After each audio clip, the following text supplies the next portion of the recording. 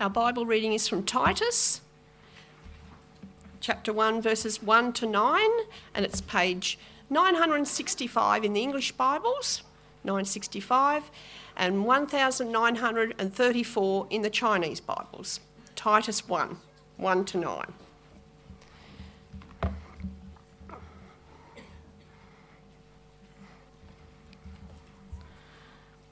Paul, a servant of God and an apostle of Jesus Christ, to further the faith of God's elect and their knowledge of the truth that leads to godliness, in the hope of eternal life, which God, who does not lie, promised before the beginning of time, and which now, at his appointed season, he has brought to light through the preaching entrusted to me by the command of God, our Saviour.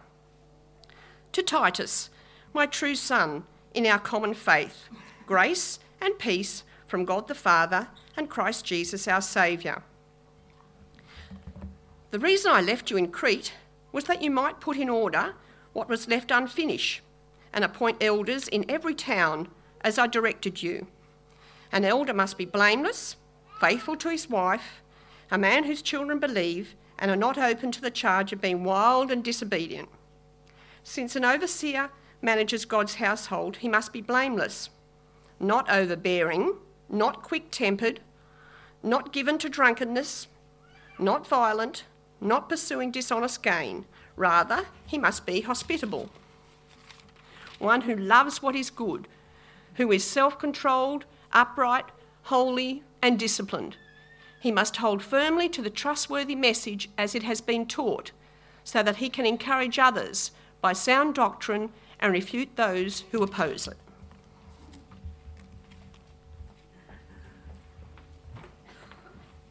Well, thank you, Deb. Brothers and sisters, good morning, friends and guests. Welcome. Great to have you here.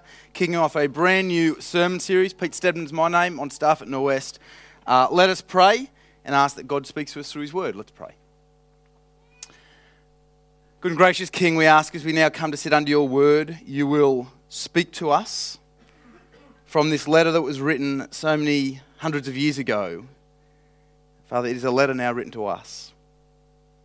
Will you make us look more like Jesus, live more like Jesus, and love more like Jesus because of it? I pray this in his name. Amen.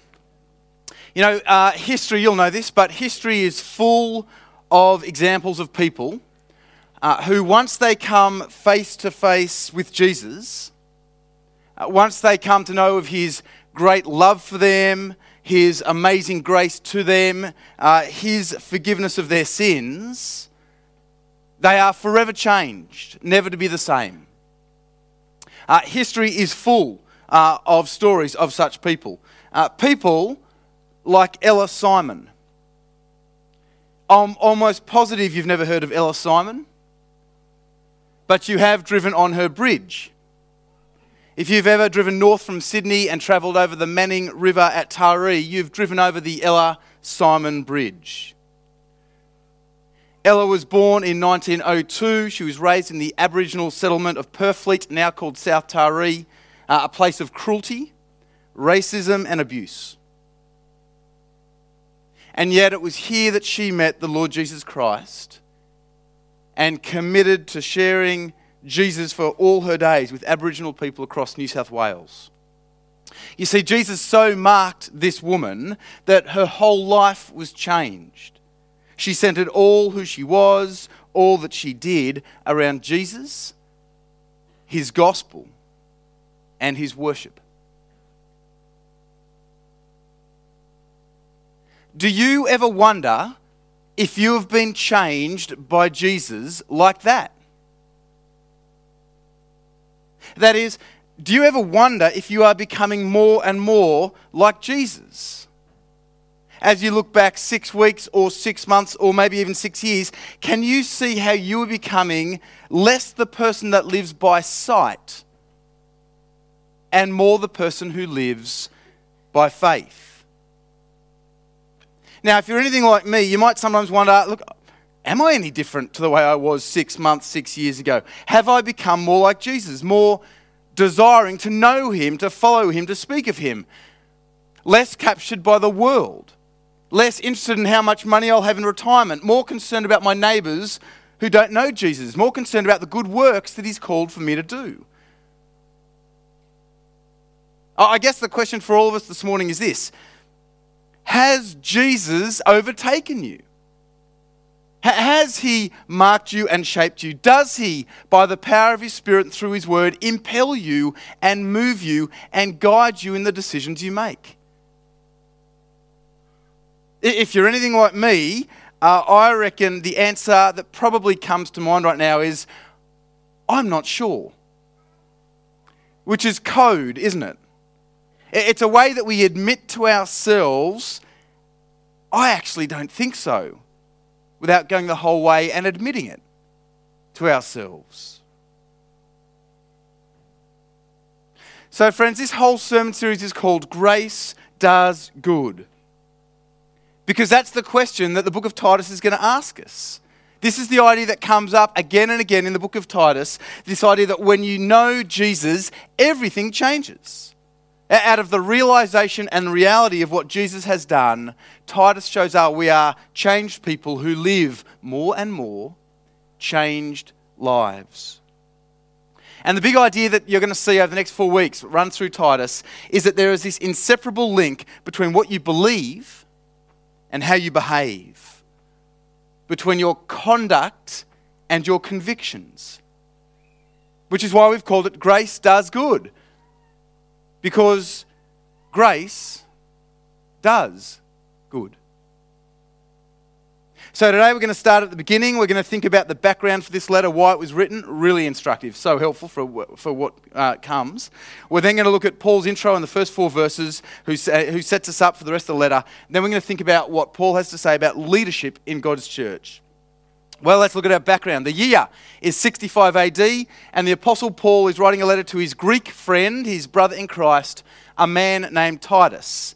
Now, Titus is the man who Paul has left on the island of Crete. That's what we're told in verse 5. You can see that if you've got your Bibles open.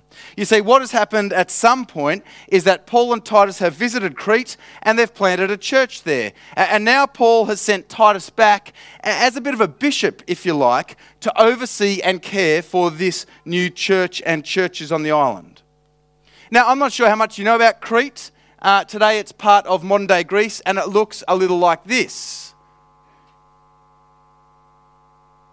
Who wants to be a missionary to Crete? And it's almost like Titus is sitting down the back and he looks at me, I'm in. Throws his hand up. I mean, it's not a bad place. And of course, that's pretty much exactly how it looked 2,000 years ago, minus the umbrellas. But it was a very different place in Titus's day.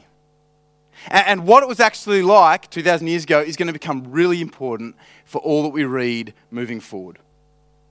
You see, there's a key thing that we know about Crete at this time, at the time that the letter was written, and it was this. Crete was full of not nice people. In fact, despite the lovely beaches, it was an island full of reprobates. Now, if that sounds a bit harsh and judgmental to you, you're right, it does to me as well, but don't believe me. Listen to Polybius, a Greek historian who wrote 150 years before Jesus was born. This is what he says. Greed and avarice are so native to the soil in Crete that they are the only people in the world among whom no stigma attaches to any sort of gain whatsoever. Cretans, by their ingrained avarice, are engaged in countless public and private seditions, murders, and civil wars.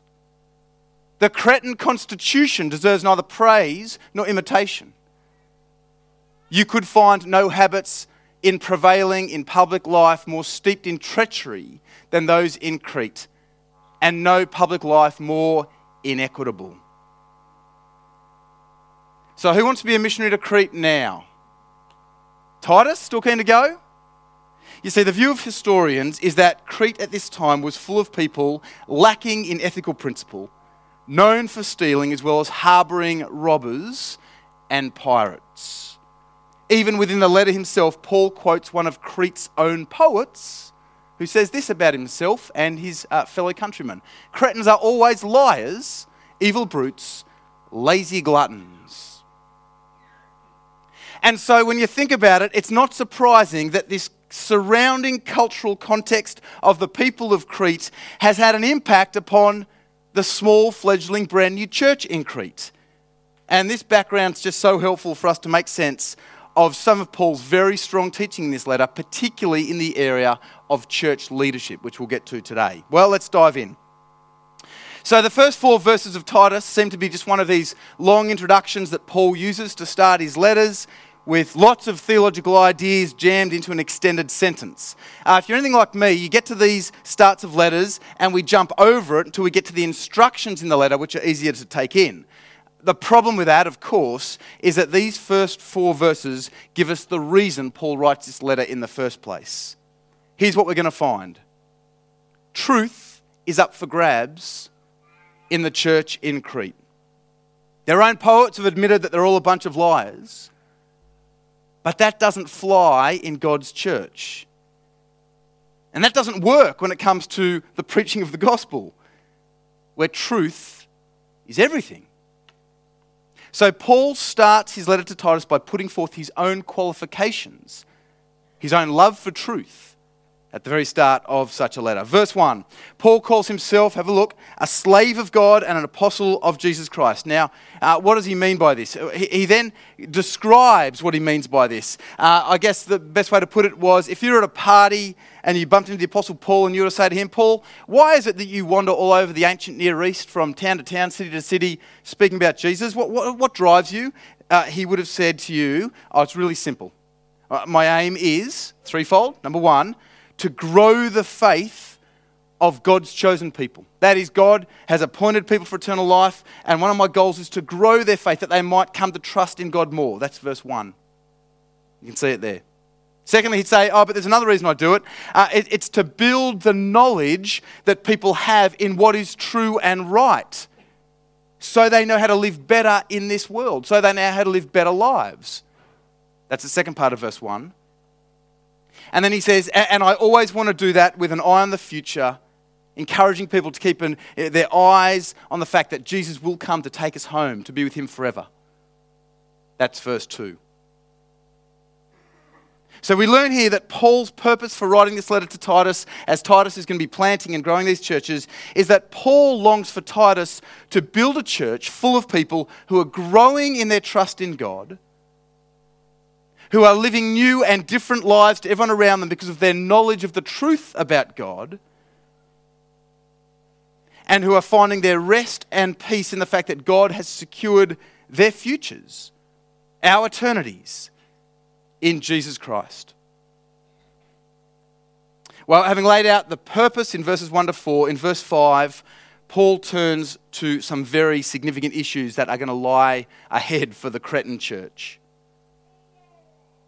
So I want you to keep in mind that the church in Crete is very new.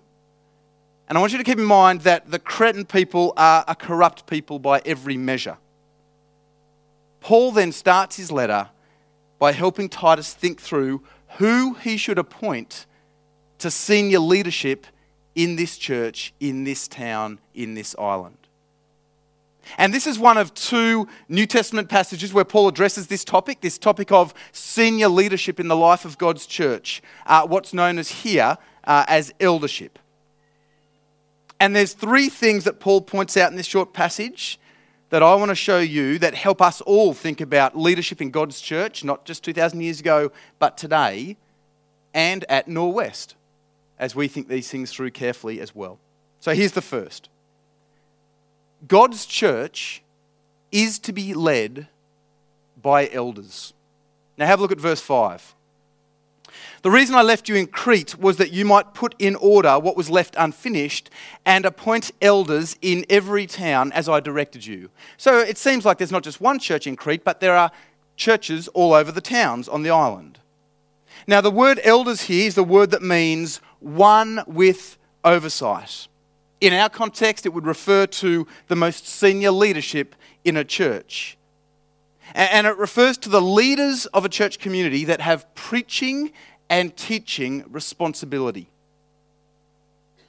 Now, perhaps this first point may not surprise you, that God's church is to be led by elders, because your experience in church is that churches always need leaders to run them.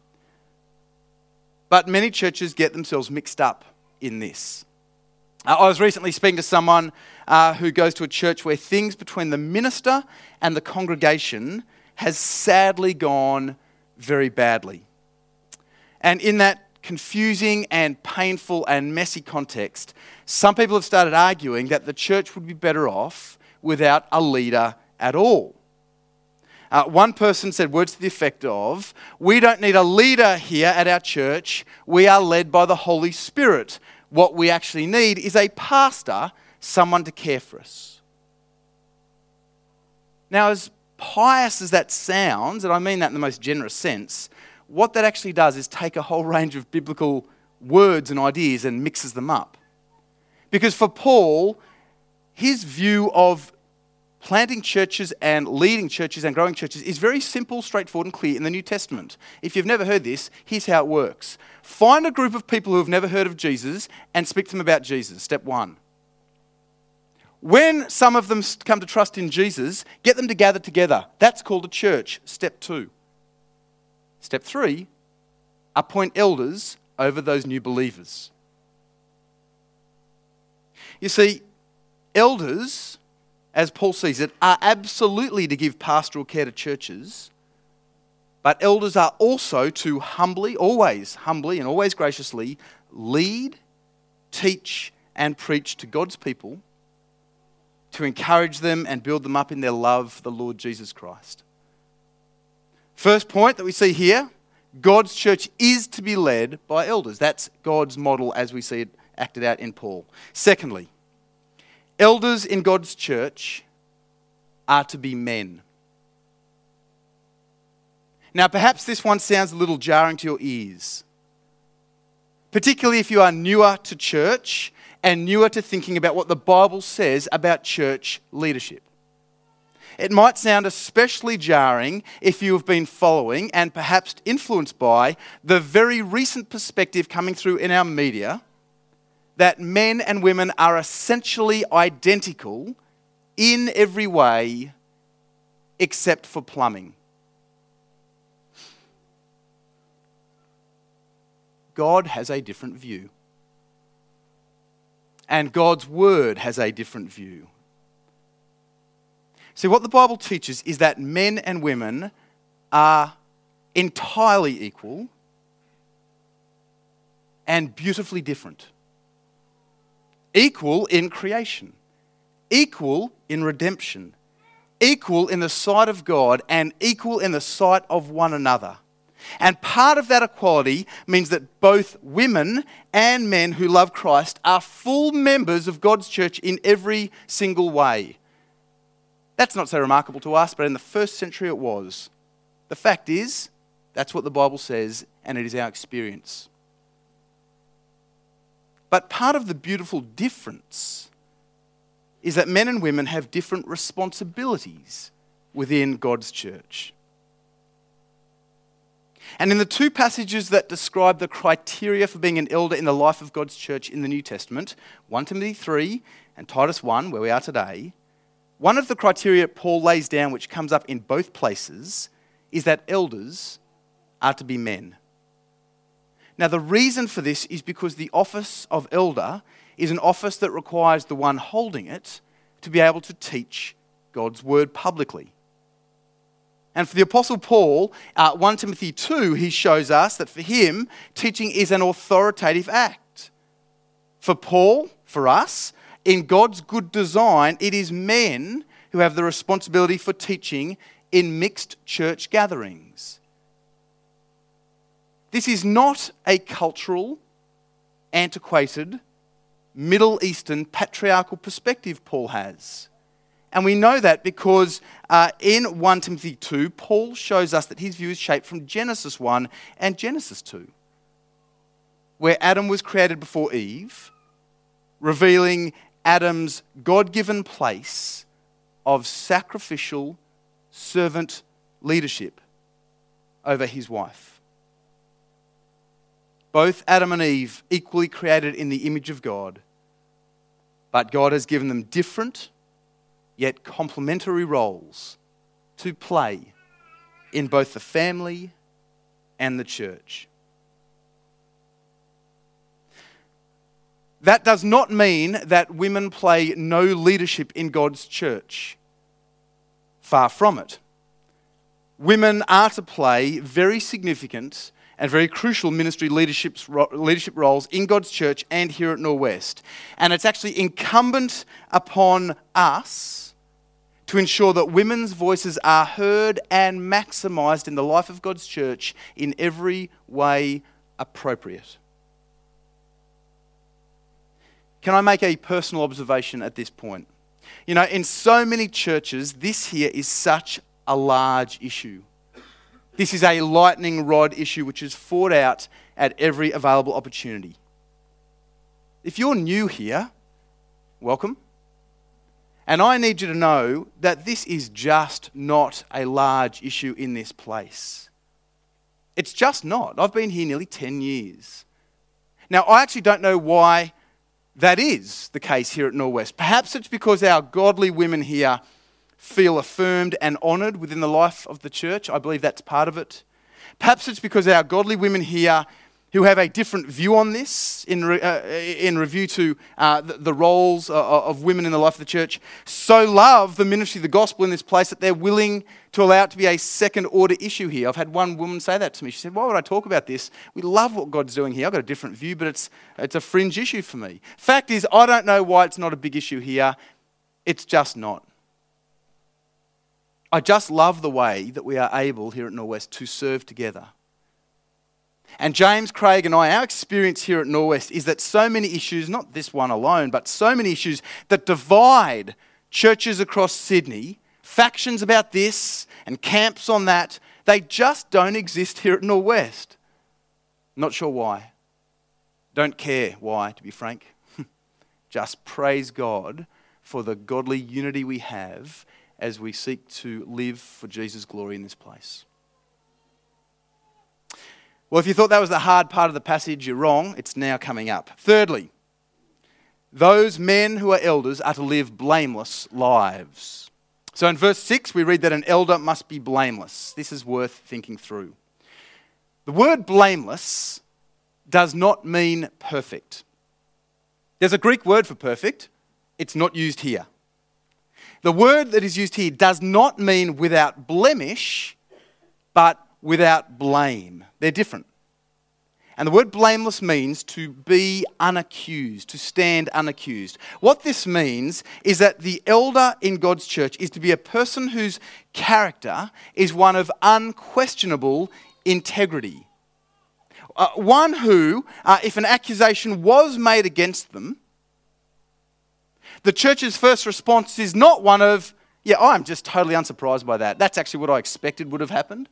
No, that's not the response. Rather a response of, I am shocked to hear that. That can't be right. We need to look into that. Elders in God's church are to be men marked by no disgrace.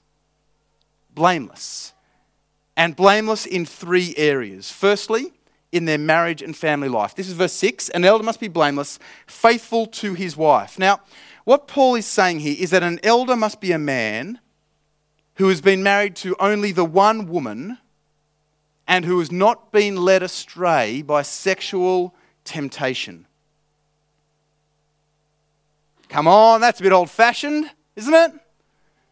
I mean, according to Vicky Campion, in regard to her affair with Barnaby Joyce, you can't really help who you fall in love with. And I mean, look, it's not the 1950s. Is it such a big deal if an elder in God's church, your minister, has an affair? What if I told you that last night I actually slept with another woman? Bree and I talked about it in the car on the way to church, a bit more to talk through, but, you know, it just happened. Just happened. Does that change something for you as you look at me and think about that? Of course it does. You see, despite the growing view in our world that we all have free sexual agency and that no one can tell you who you should or shouldn't sleep with and that we actually shouldn't call it unfaithfulness when you cheat on your husband or wife because that's too negative. Better off calling it an affair. That's a bit more neutral. Have you heard that? The fact is there is something about commitment and faithfulness that we all link to being of good and noble character. don't we? We do. Commitment and faithfulness, just like the character of the God we worship. Elders are to be blameless in marriage. Not just marriage, but also their parenting. So the second part of verse 6, elders are to be men whose children believe and are not open to the charge of being wild and disobedient. Now this opens a lot of questions, doesn't it? How can any church have any minister running it? Some of the questions that come up, how can a parent, firstly, control what their children believe? How can I control what someone else believes? Another question, define wild and disobedient. My 8-year-old at the time once threw paint on my new white blinds. I was not happy. Dad was a little wild. She was disobedient. Thirdly, how do you define child? Look, there is so much to say about this, but let me paint the big picture. Paul is saying this. If a man is not able to manage his own family, then how on earth can he be expected to manage the family of God? If a man is not able to lead his own children to Christ, those who are most influenced by his godliness, how on earth will he ever be able to win strangers to the love of Jesus Christ? Now, I'm not saying this is easy, and I'm not saying I fully understand all the implications of it. I'm just saying that is what God teaches us through his word. Elders should be blameless in their marriage and family, first thing we see. Second is this, an elder is to be blameless in character and conduct. Verses 7 and 8, can you have a look at that? You know, it's very interesting because we live in a world that often applauds competency at the expense of character. That is, if you deliver results, then we can overlook personal shortcomings. Now, I once lived next door to, some of you heard me say this before, I once lived next door to the family of one of Sydney's leading media executives at the time. He was regularly on TV, in the papers, speaking about where he was leading the organisation. Next door to me lived his wife and 4 children. He wasn't there anymore because he had moved out with his secretary, his new, much younger lover. Chaos and grief reigned in that home next door to us. But his personal immorality did not matter professionally. He was so good at his job. Not so with elders in God's church. Because what elders are to do is to flow out of who elders are to be. And character is king. The leading thought of both verses 7 and 8 is that elders, have a look at this, elders are to be masters of themselves. That's Paul's big idea here. They are to be men who are in control, not controlled by insecurity or a wild temper or alcohol or money. That's verse 7. Notice what he's doing in verse 7. He's describing the native of Crete. But rather, men are to be generous, in control, men who love what is good. That is verses 8's description. Notice who that is. That is the description of the man of Christ. So I wonder if you notice what Paul is teaching Titus here as he's saying, Titus, go and find leaders for the church in Crete. Elders for God's church are not to be filled with Crete, but with Christ. Elders in God's church are not to be Cretan, but Christian. Elders in God's church are to be godly, not worldly, which means that when worldliness comes in upon the church in all its guises, elders are to be men who will stand firm, clear-eyed, soft-hearted, yet with wills of steel, and who will guide God's household, teach God's word, and serve God's people through that. Third area, final area, that elders would be blameless. You can read it in verse 9. More of this in the series to come. He must hold firmly to the trustworthy message as it has been taught, so that he can encourage others by sound doctrine and refute those who oppose it. They must hold firmly to the trustworthy message. Notice that idea of truth coming through.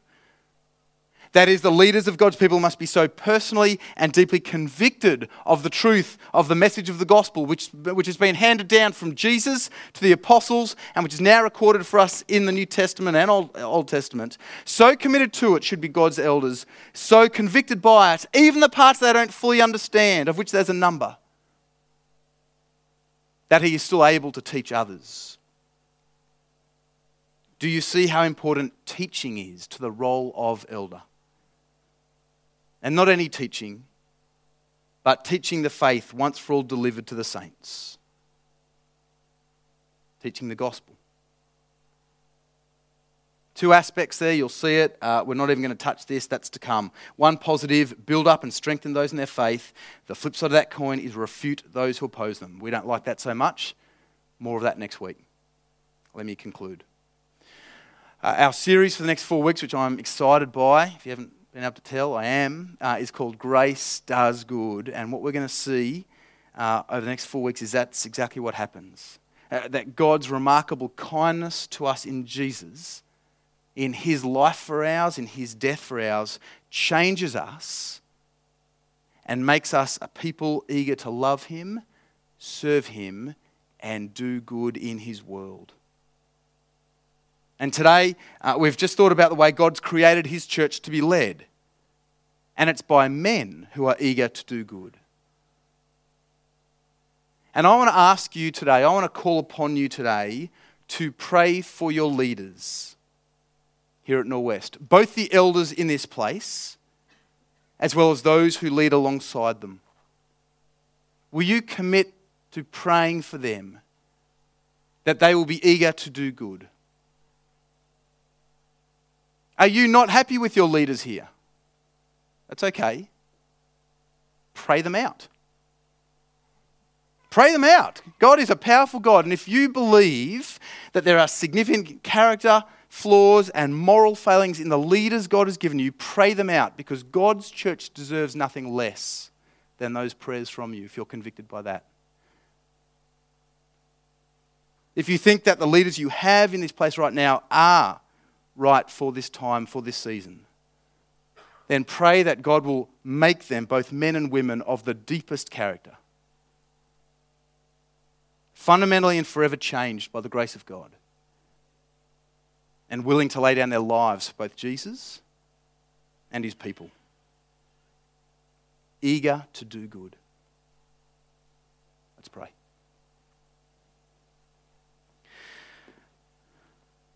Good and gracious Heavenly Father, we just want to thank you that you don't leave us confused or in the dark about how to lead this thing called church, this weird gathering, which is so much more than a mutual interest community group. We're so much more than scouts or a soccer club or anything like that. We're family. And we want to thank you that you show us and let us know how we should be led. Father, will you firstly make us all people willing to be led, every one of us, but not by any leadership, by godly leadership. Sacrificial servant leadership. And Father, will you continue to make us a church where factions do not rule, but Christ does. We pray this in Jesus' name. Amen. Brothers and sisters, here at Norwest, we like to take questions or comments after sermons. Why do we do this? There's a whole range of reasons. One of them is we know that our ministers get stuff wrong. And so it's an opportunity to push back and ask questions and to also see what God's Word says, because we sit under God's Word as His people and we wrestle with that as a community. I'll give you a moment to get your thoughts together. Any questions or comments? Yeah, thank you.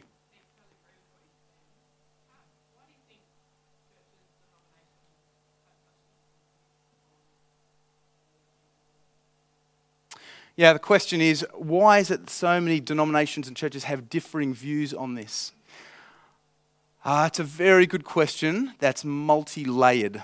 I think, firstly, let me just say, I do not want to demonise for a second anyone who thinks differently on what I believe the 11, 12, 13 passages on this topic of leadership in the church and on women's leadership? Are we talking about women's leadership in particular? Yeah, what they say. Mainly because there are very godly people who have a different view.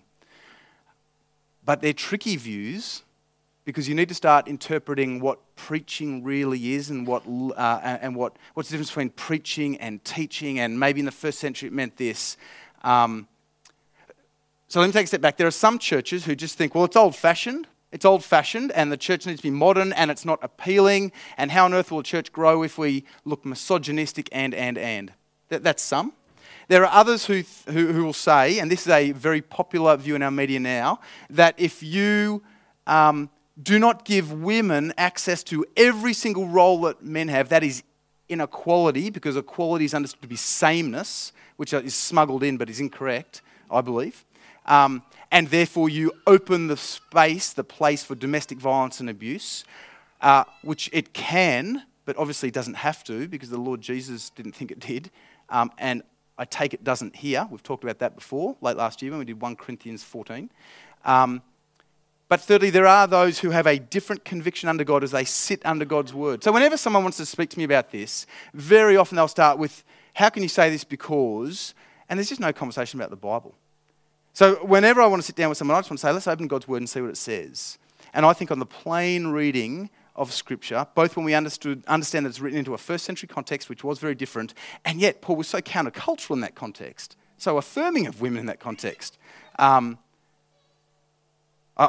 cannot escape that it is what's right for God's church. More than that, and I'll finish on this, my experience is that church flourishes when this is done well. When godly, humble, gracious men lead God's church well and look to maximise the voices of godly women around them, which I think we are underdone in here, and we are thinking hard about it, church works. And I also want to say, the Bible says it's the way families should be led, and I want to say my family works like that too. My family works when I sacrificially lay down my life for my wife and lead her through that, and she responds by allowing me to lead like that. We've got a great marriage, not perfect, but great, because I think we try to follow what God says here. Raises stacks of other questions. Very happy to keep that conversation going. Any other comments or questions? Thank you, Philip.